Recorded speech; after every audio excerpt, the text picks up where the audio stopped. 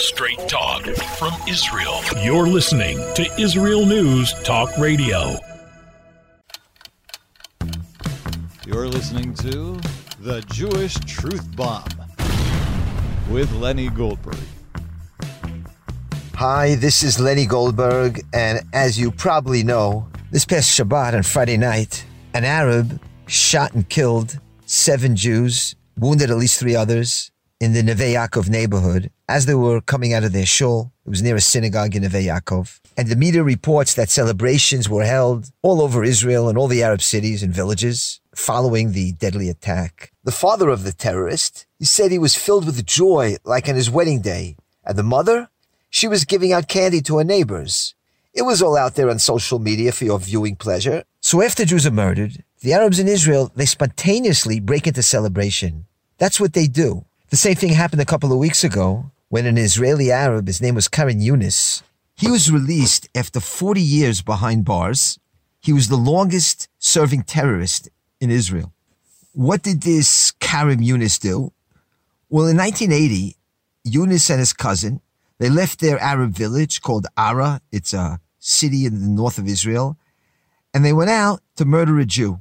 And they did it by offering a soldier a ride. And the Jewish soldier, his name was Avraham Bromberg, he was heading from his army base in the Golan Heights. He was heading home. He entered their car. There was a struggle. They overpowered him and they shot him in the head. They stole his weapon and they left him on the side of the road where he was found, brought to a hospital, but he died days later. That's what Karim Yunus, Yamach Shemo, from the city of Ara, that's what he did. And the killers were arrested 2 years later, and they were sentenced in 1983.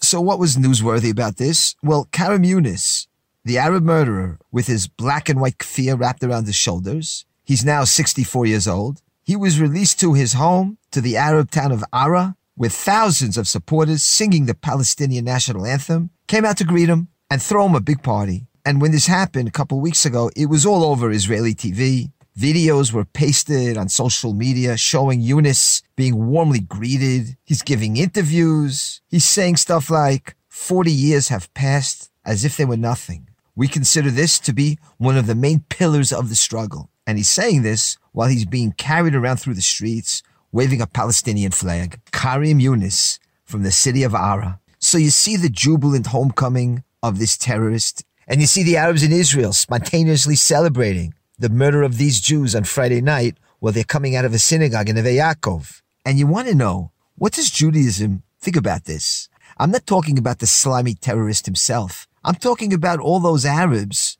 from the city of Ara who came out to greet him and gave him that jubilant homecoming. What does Judaism say about them? What does the Torah have to say about the father of the murderer this past Shabbat who was so happy, and the mother who was distributing candy, and the Arabs of Gaza and all over Israel who rejoiced this weekend for the murder of Jews? What does Judaism say about them?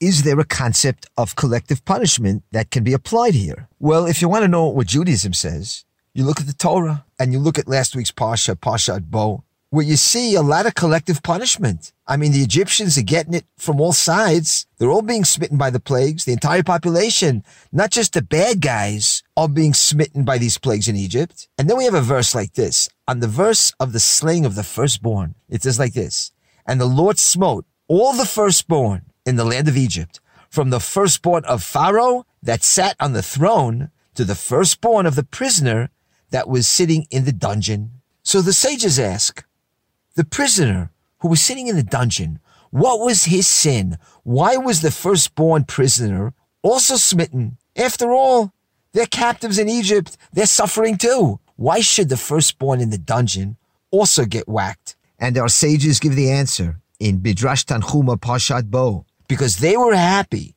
with all the decrees which Pharaoh decreed on Israel. And they bring a verse in Proverbs, chapter 17, verse 5, Hasamech la'aid lo yinakeh, meaning he who is happy about the calamity, he shall not go unpunished. So we see here clearly that the Torah mandates collective punishment against an entire people because they support the bad guy, because they support that terrorist. They themselves might not have the courage, so to speak, to rise up and kill a Jew. but they sure are happy when one of their guys do it. They're rooting for him. The sages teach us here in this Midrash Tanchuma, what's the Jewish idea concerning a nation which as a whole harms the Jewish people. Not only are the specific individuals who actively take part in the terrorizing of the Jews are punished, but the entire nation, from big to little, they're also punished. Why? Because they're happy about it. That's what it says in Midrash Tanchuma, because they were happy with all the decrees which Paro decreed upon Israel. So if you take that saying of our sages and apply it to our situation, you say, so why does the city of Ara deserve to be punished? Because they were happy with their boy Eunice, who killed a Jew. They're happy with their countrymen are doing. They identify with them. They're on their side. That's enough to be guilty. Now, this isn't just an idea. This concept is codified into the halacha. And you can contact me and I'll give you the sources. This isn't the place to bring down the halachas in the Shulchan Aruch, in the Rambam. But the Midrash I mentioned, in Midrash Tanchuma, explains the reasoning behind the halacha. When a nation fights us, there are no innocents. There are some who fight in the front and there are some who fight in the back. And they're all partners. In what way? The very fact that their hearts rejoice when Jews are killed or maimed, that's enough for them to be halachically considered as soldiers fighting in the front lines. So when you see the Arabs distributing candy after a terror attack, and if there was ever a nation who's mobilized man, woman, and child against the Jewish people and Jewish state, it's the Arab population in Israel. It's so obvious. Because with every terror attack, you see this spontaneous and mass rejoicing. You see that just erupt amongst the Arab population in Israel. And when you see those dancings and the celebrations of the Arabs on the rooftops of their houses after a terror attack, don't the words of our sages just ring a bell? Especially if we alter the style just a bit? Because they were happy with all the bombs that Arabs planted against Israel. And what I'm saying here is just normal. When a terrorist attacks Jews and it's viewed as a patriotic act of the first order by his people, obviously there's no room for pity, not even on the so-called innocent ones. That's the kind of mercy which leads to cruelty. And so know that in Judaism, there is no such thing as purity of arms, Tohara Neshek, as they call it. We brag that our soldiers drop leaflets over Gaza. That's nothing to brag about. That's not the Jewish way. And I want to give a parallel to this to show how the very identifying with somebody makes you part of that. When somebody finishes a tractate of Talmud, he has a siyum. He has a little party to celebrate that he completed the tractate. And it's customary to invite people to his siyum, to his little party that he's having to celebrate his finishing of this tractate. And you know that those people who participate in the siyum, where he reads the last few lines of Gemara there, those people are considered as they themselves finished the tractate. As a matter of fact, one can be dismissed from a fast because he attended a siyum. Let's say you have a bachor, a firstborn child in a family. Well, technically, he has to fast on the eve of Passover. So what does he do? If he's a firstborn male, that morning, before he eats, he goes to shul and he attends a siyum. That is, somebody else is finishing his Gemara tractate. He's doing a party there. He himself didn't have to finish the tractate. But the very fact that he celebrated with the guy who actually finished the tractate, that makes him patur. He's dismissed now from a fast. Why? Because they identify with the person who finished his tractate of Gemara. They're happy for him, so they themselves get the credit as if they also finished the tractate of Talmud. And so you see the parallel, and we could just give examples of collective punishment all over the Bible. Every page of the book of Joshua is a lesson in collective punishment. The whole idea of wiping out Amalek, that whole concept, is the pinnacle of collective punishment. To wipe out man, women, suckling donkey, everything. So of course there's a concept of collective punishment in Judaism. Now this shouldn't be a truth bomb I'm dropping here. This is just being normal. When the United States bombed Nagasaki and Hiroshima, they didn't just kill kamikazes. When the Allied bombers bombed Dresden, they weren't just bombing Nazi soldiers, but it was a war against the people. They had to break the spirit of the people who supported those Nazis, who identified with them, who were rooting for them. If you're rooting for the enemy, that's enough to make you an enemy. You're rooting for him.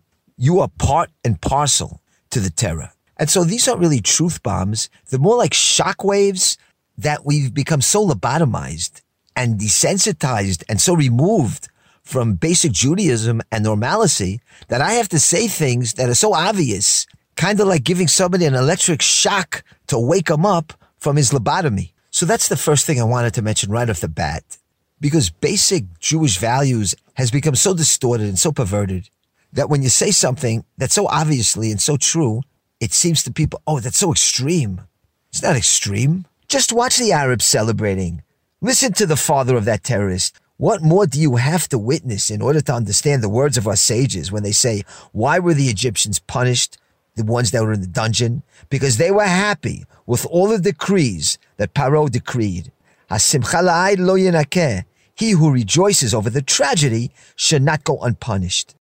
I want to talk about something else that's directly related to the murder of Jews in our land, and it's the highlight of the Parshat Shavua that we read, Parshat Bo, where the Jewish people, before the exodus from Egypt, are given a commandment, and it says like this: on the 10th of the month, that is the month of Nisan, they shall take to them every man a lamb. You got to take a lamb, and you have to bind up that lamb for 4 days. Now the lamb was the very god of Egypt. It was a deity, a hallowed creature, before whom the Egyptian bows, and he would dare not touch the meat of the lamb.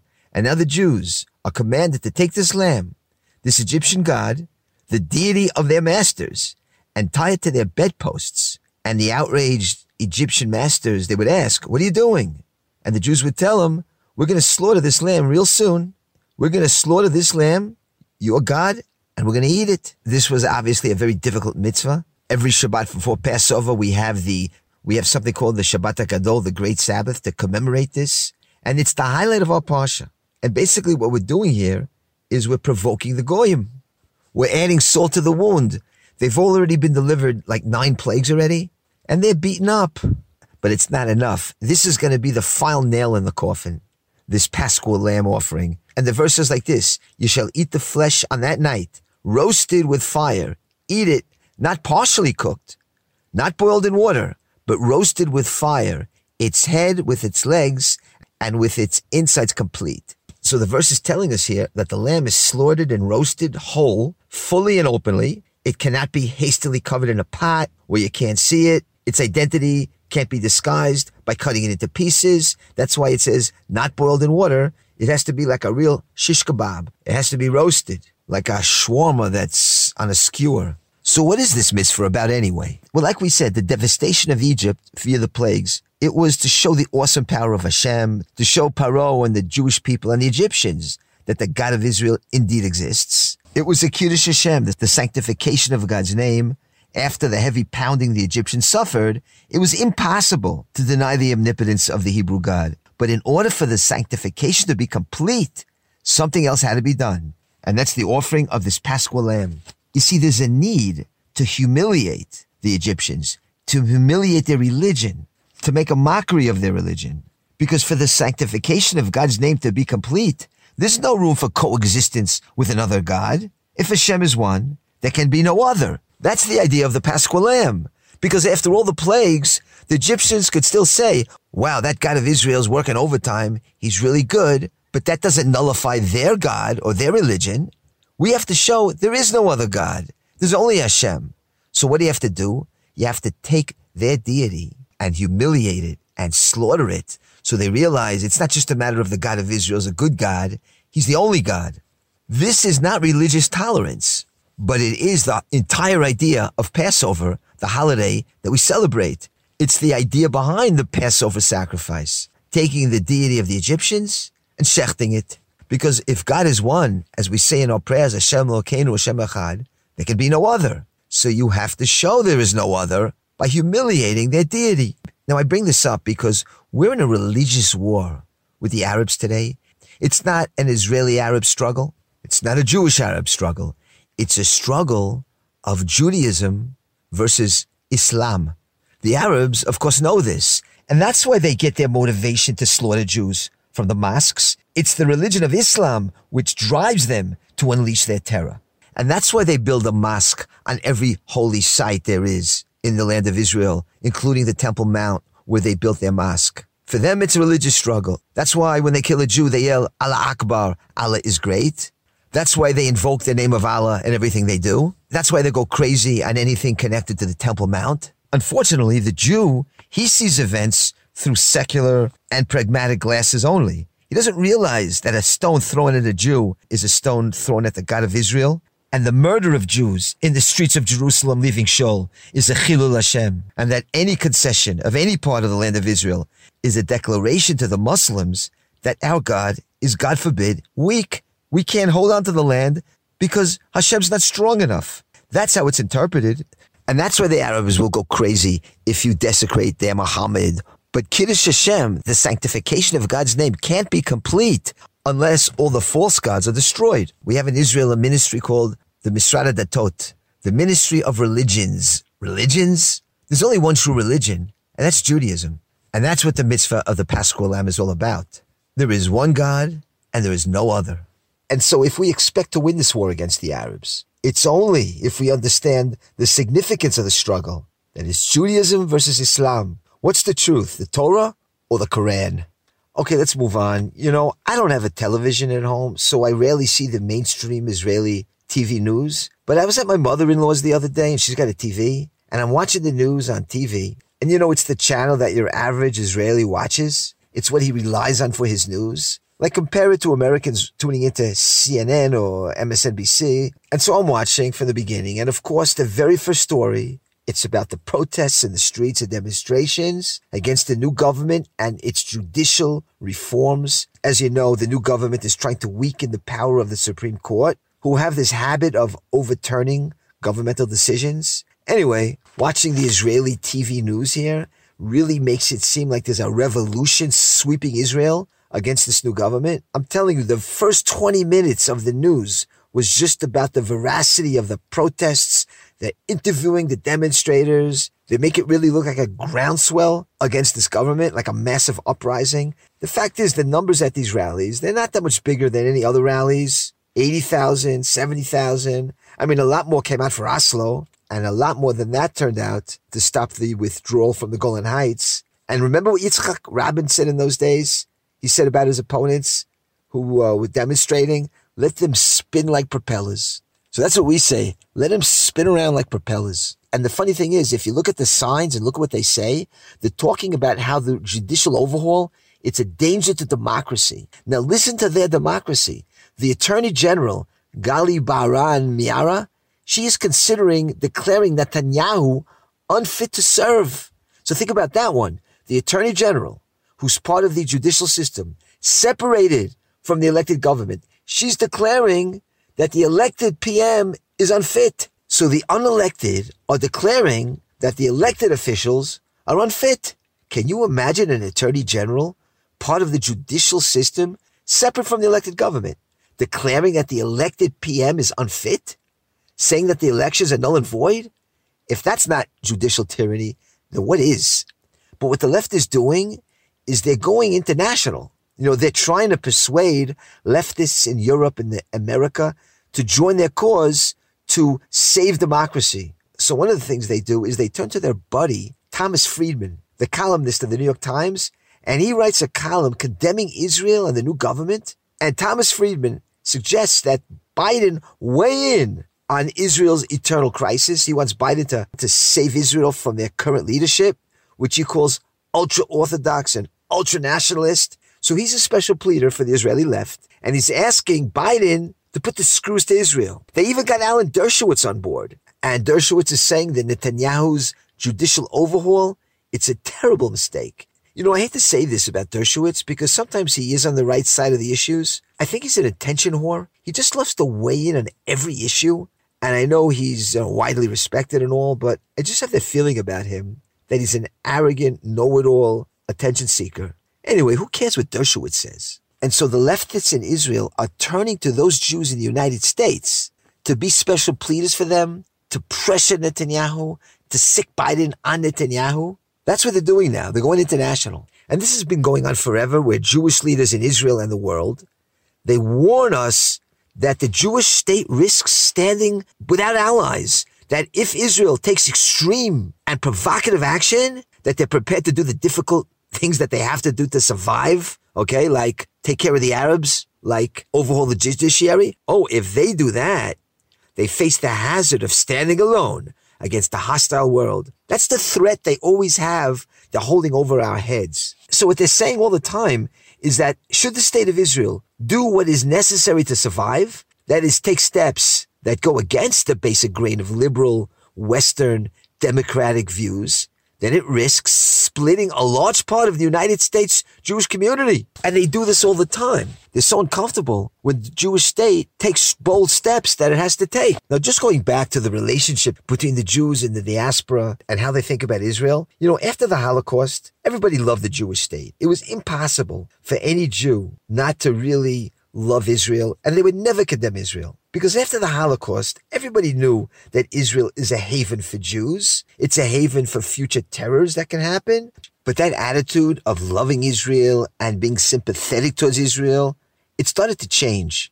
Because even those American Jews who loved Israel back then and wouldn't criticize it, there was still this built-in contradiction within the Jewish establishment leadership and within the intellectual community. While they supported Israel, we love Israel, but they were essentially products of non-Jewish Western culture and values. First and foremost, they're liberals before they're Jews. That's what the average secular Jew is. His religion is he's a Democrat, he's a liberal. That's what he is first and foremost. So even when they supported Israel back then, it was according to their standards, how they judge morality in their liberal mindset. And so if you take the first 20 years of the state, there were very few abrasive moments between the Jewish establishment and Israel. They didn't condemn policy. But then something changed. The Jews won the Six-Day War in 1967. And Judea and Samaria and the Golan Heights, they were now in our hands. The biblical lands were restored to us.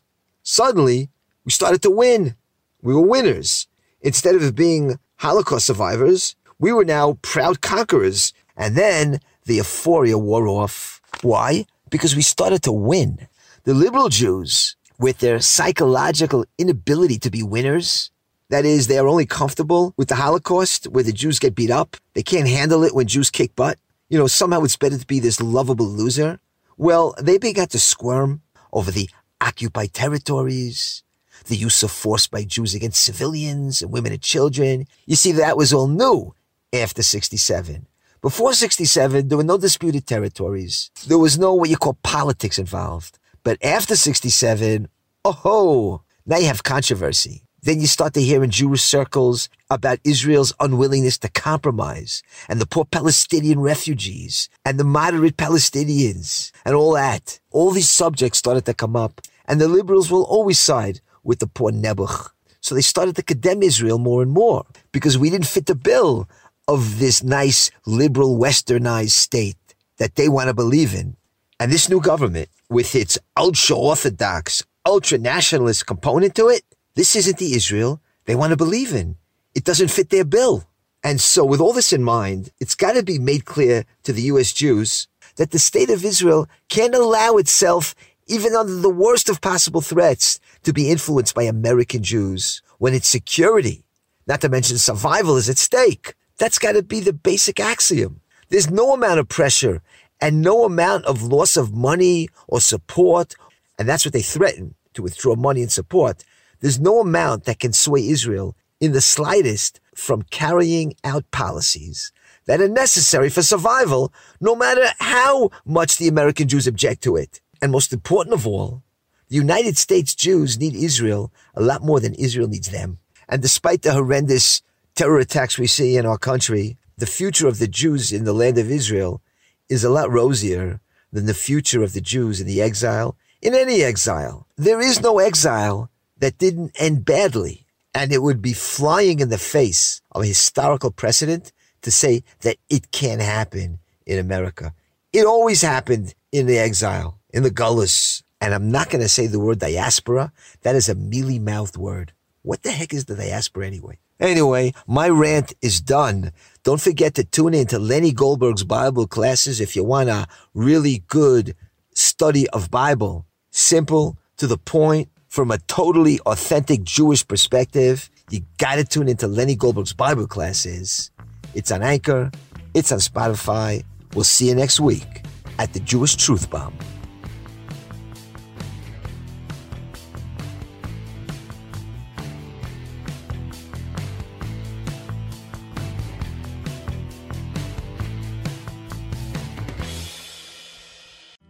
Where can you get the inside news on Israel? At Israel News Talk Radio, we're dedicated to sharing Israel's inside story with the world by providing our listeners with news on Israeli politics, current affairs, and Israeli Jewish culture. The Israel News Talk Radio homepage also provides you, the listener, with useful information at your fingertips, with scrolling news headlines, weather, currency exchange, Shabbat candlelighting times, and so much more.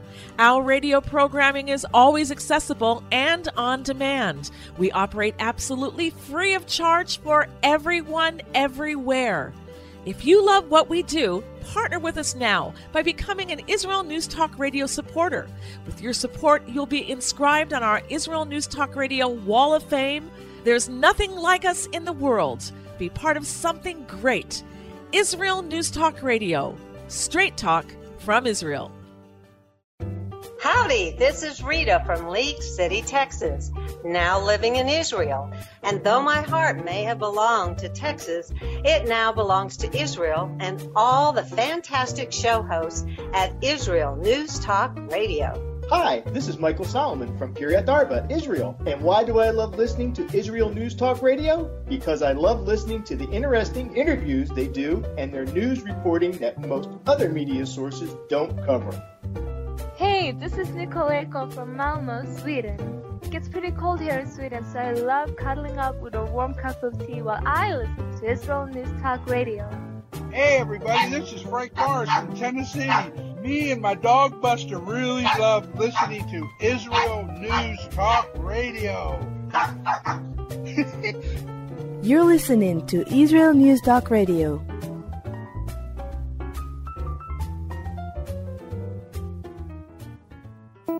News, opinion, and more. You're listening to Israel News Talk Radio.